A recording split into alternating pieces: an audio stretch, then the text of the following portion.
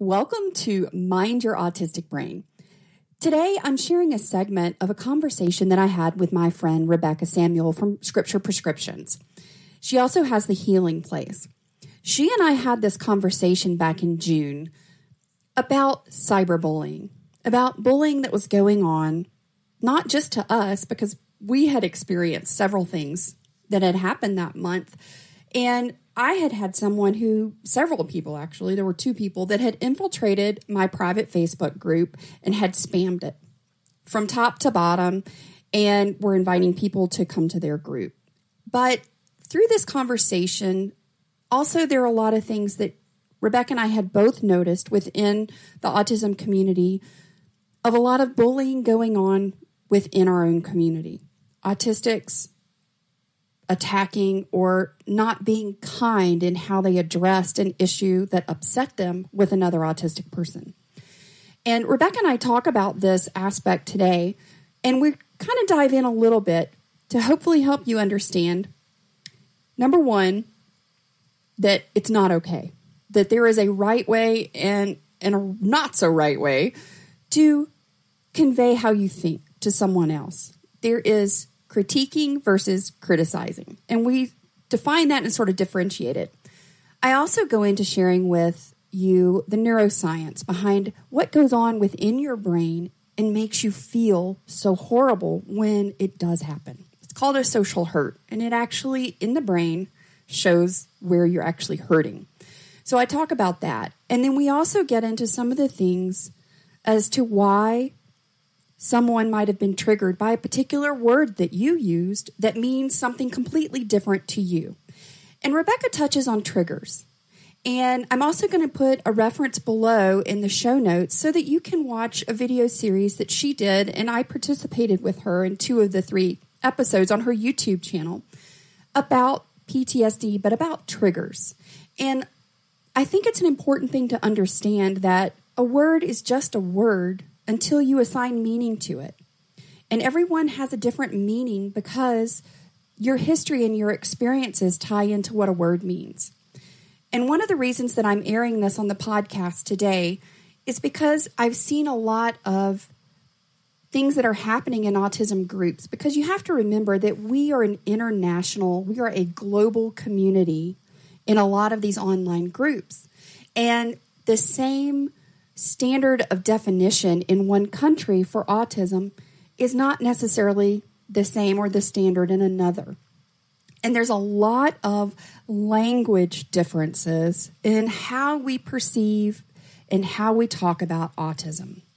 Some people still say Asperger's because that's what's being used in their area, that's what's being told, and that's what they know. They don't know that there is a DSM-5 and there's an update and it's all autism now.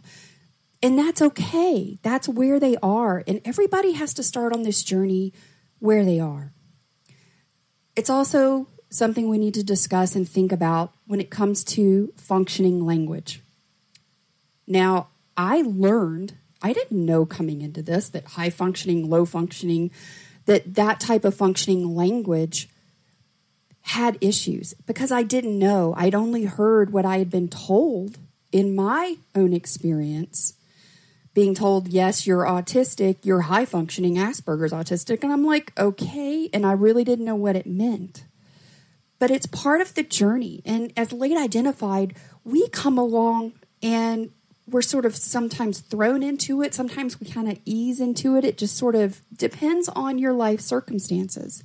And everybody uses the language that they know at the time.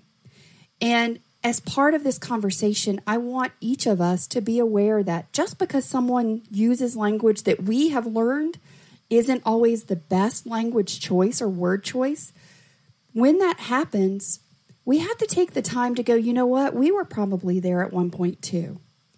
Or, someone educated us about functioning language or how to address how we are termed in our world in a way that helped us grow and understand.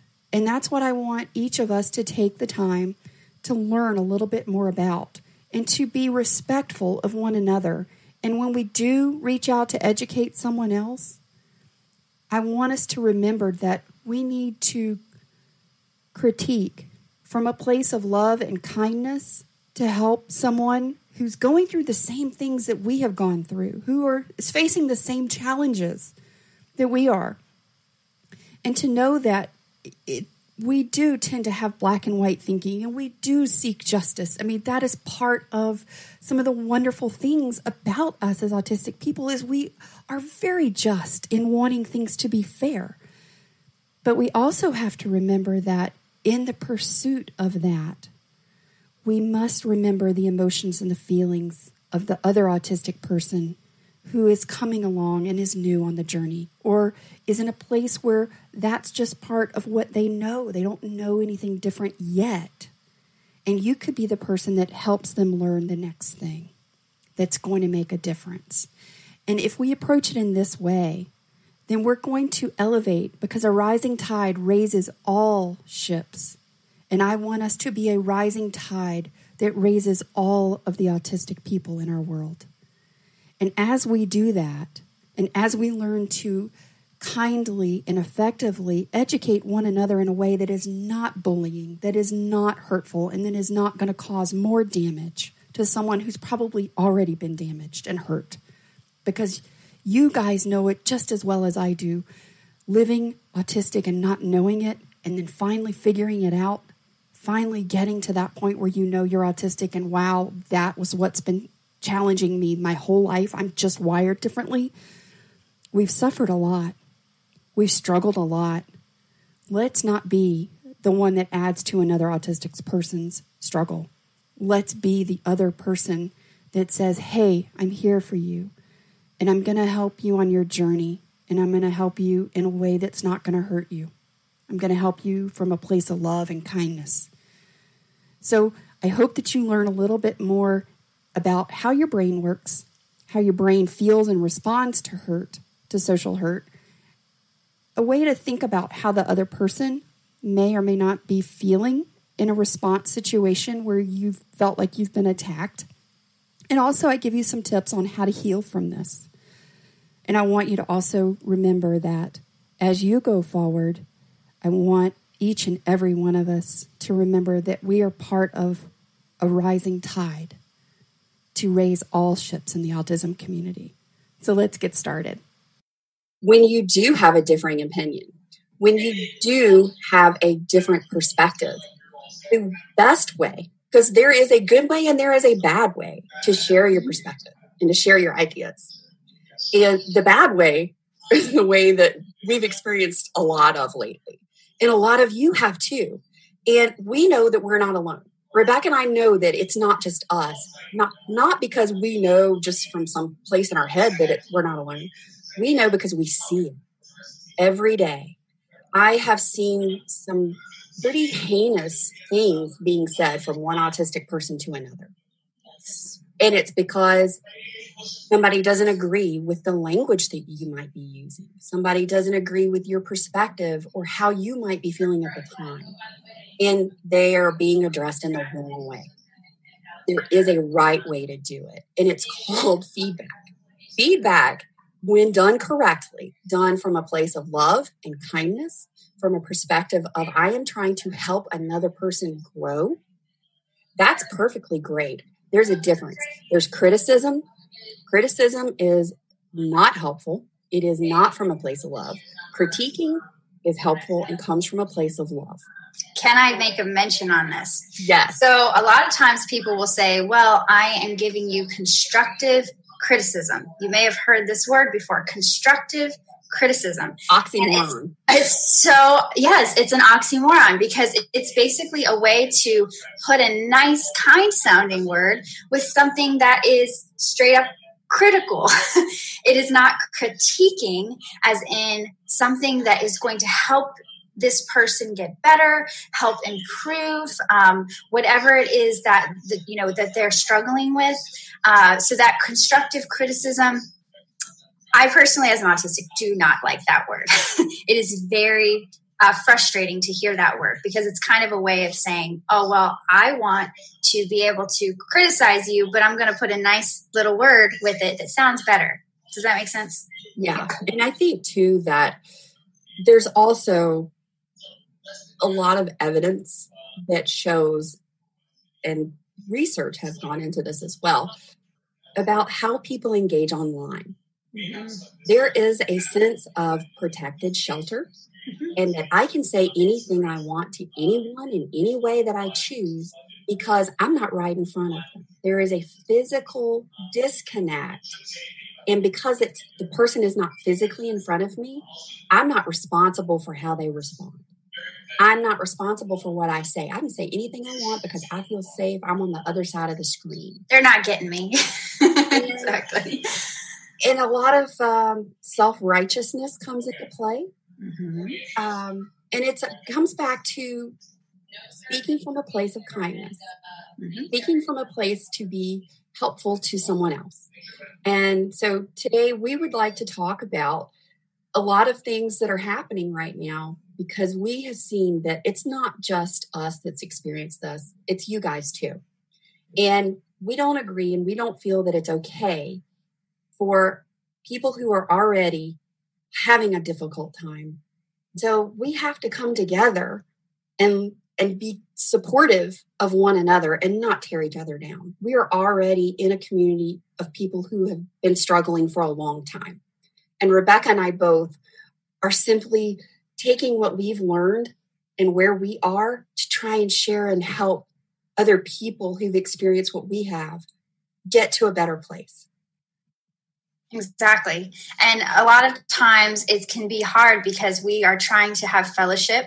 We're trying to make friends. And a lot of us find that when we join certain groups, we try to engage and then we get cut down, or someone says something about us. It can be really hard because we're trying to emotionally engage with someone, and then it kind of shapes what the world is like for us. Like, is this everybody? Is everybody going to be like this towards us? And that's just simply not true. There are people out there, there's autistics out there who want to support you and come behind you and love you. And I know Carol and I are very much in that camp. We want to love you and care for you and make sure that you are taken care of. And we want to protect you as well, which is why we're making this video.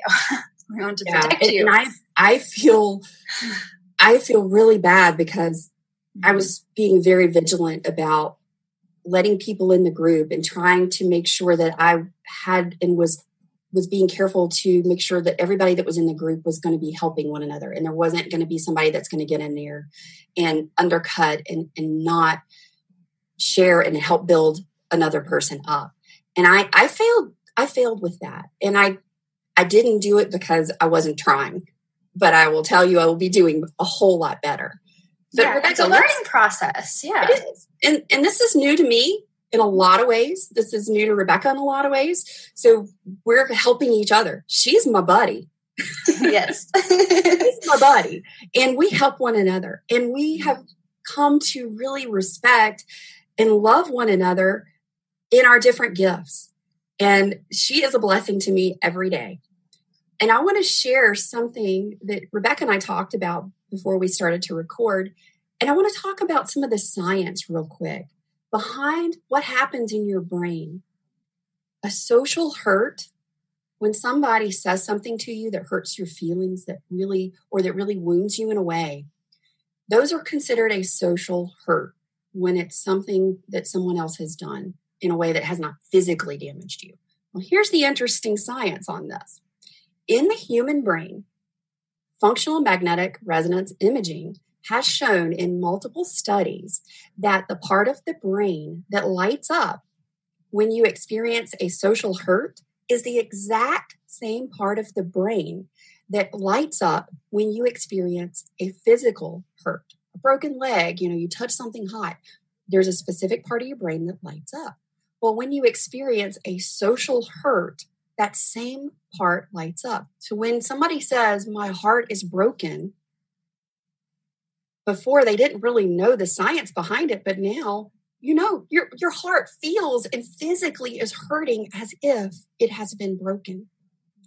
And some of the healing process, when you have a broken leg, you get it set, it's wrapped in a cast and you have time where it heals. the long term of that, you forget how bad it hurt. You like, oh, my leg's better, I'm good. But you don't really recall that hurt. When it's a social hurt, you remember it longer and you remember it more vividly. So some of the healing process when you have and have experienced a social hurt, there's twofold. And the reason you do this is, one, you have to either verbalize it, say what it is that has actually hurt you, or write down exactly what has hurt you and be very specific about it. Because when you put words to what you've experienced, it allows the brain to make a shift, and you can look at it objectively and you detach a bit of your emotion from it so that you can then become more aware of it and then start to dissect it in order to heal and move forward from what has happened. Excellent. Thank you so much for sharing that. So another point I want to bring up is the emotional connection to memories. When we have had someone hurt us in the past, or we have a memory that is attached to something that's happening in real time, this is very much called a trigger.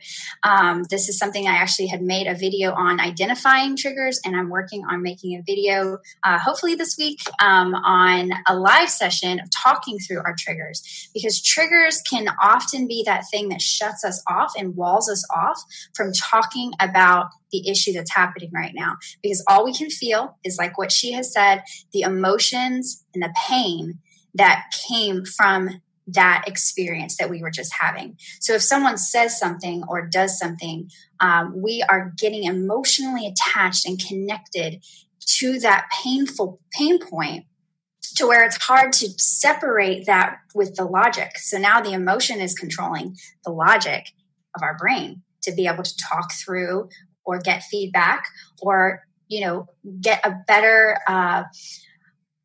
handle on what is happening in that moment with you.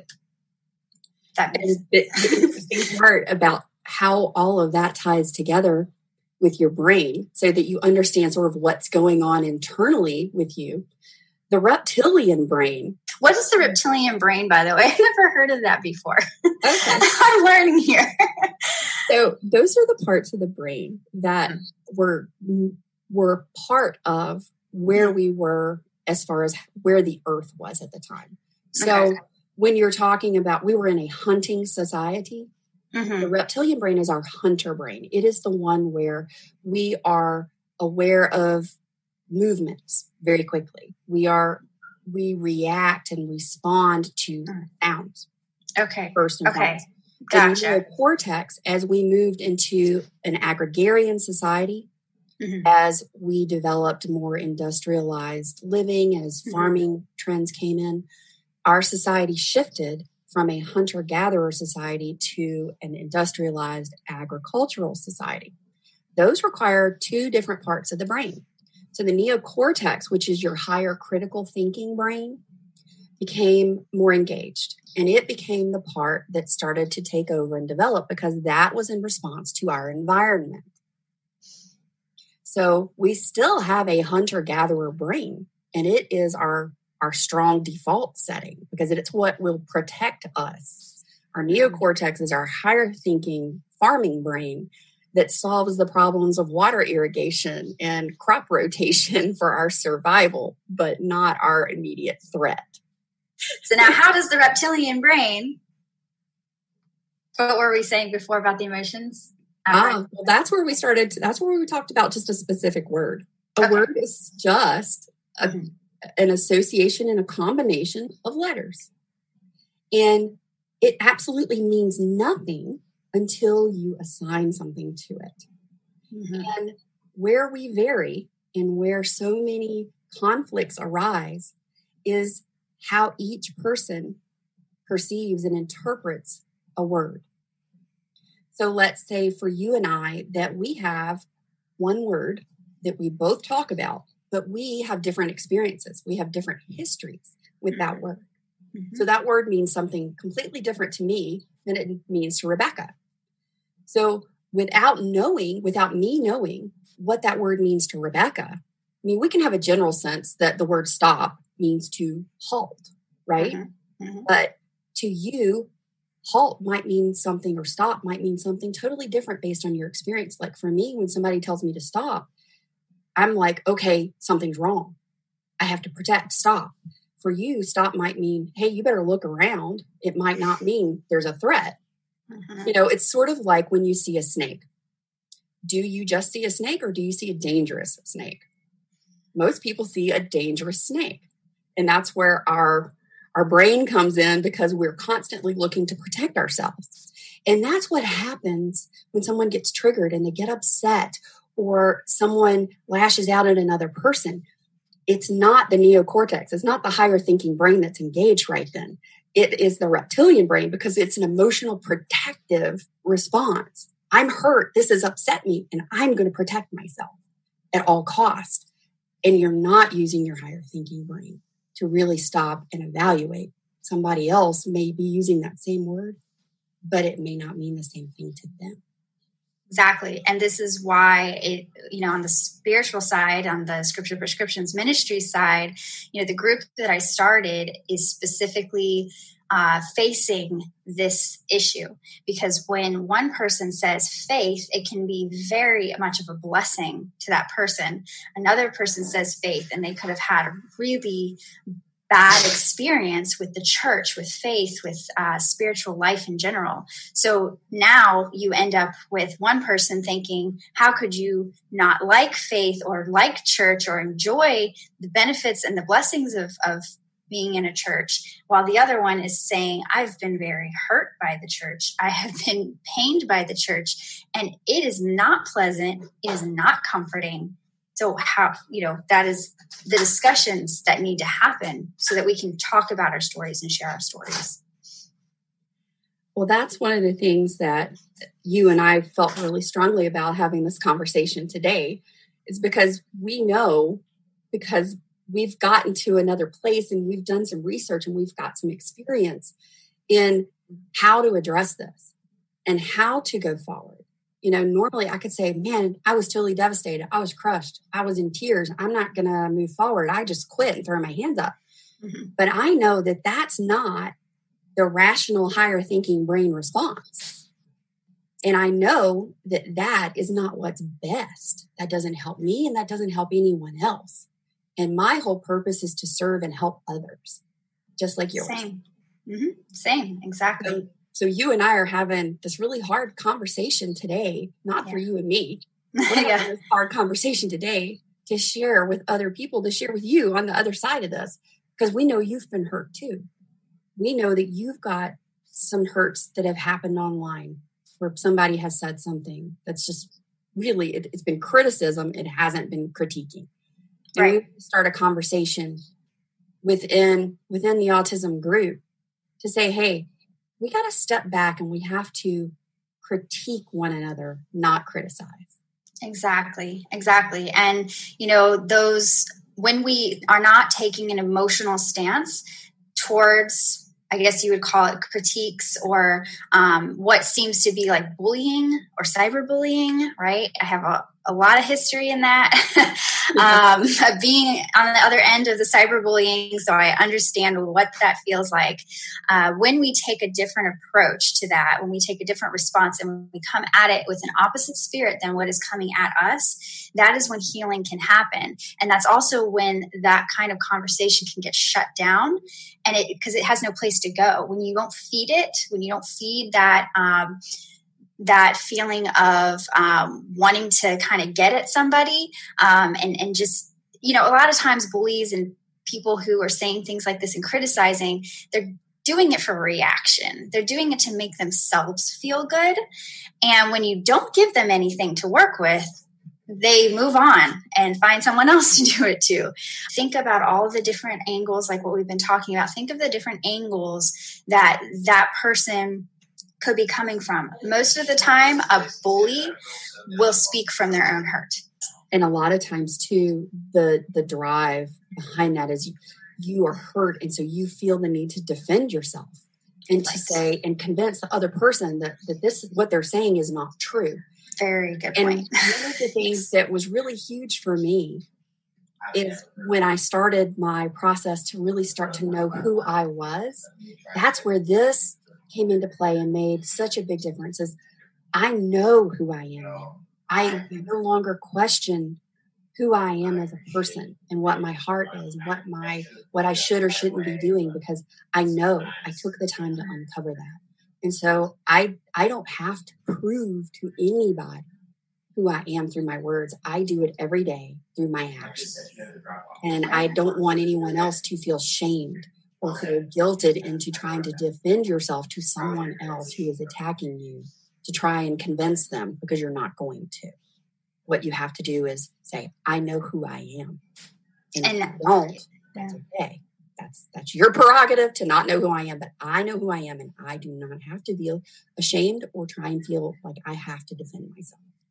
But there is something attractive about a confidence, for sure, where you can stand and somebody could have just, railed at you, and you just stand and you say, you know what? I know who I am because I know who God is.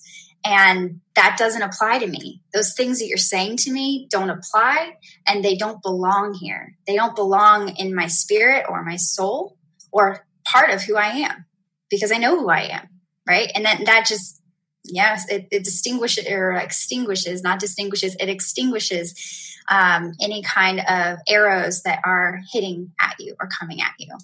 So I hope that Rebecca and I have shared with you and today in a way that has helped you understand maybe sometime in your past or in your present where you've been hurt, and help you know what your brain's doing on the other side of that and why you feel the way you feel sometimes.